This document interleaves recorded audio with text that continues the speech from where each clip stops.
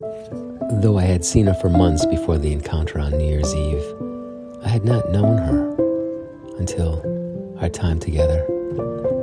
And now, it had been a few weeks since I'd seen her last. I looked for her on State Street, by her apartment by Paul's Books on campus, but she was nowhere, as if she had vanished completely. Until that sunny day of our January thaw. There she was, wandering around and about the Capitol building in a summer gown, tossing petals from dried flowers as if part of a wedding ceremony. As I approached, and our eyes connected again, she stopped the procession, smiled, and lowered her head.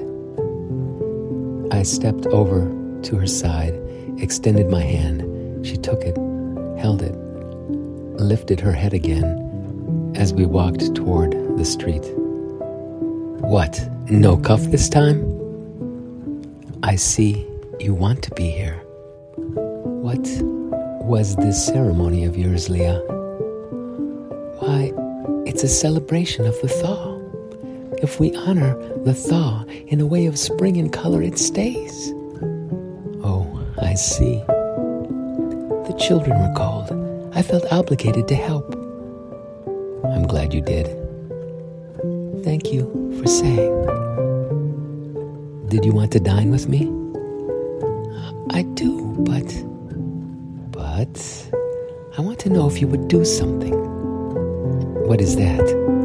I want you to shadow me. What?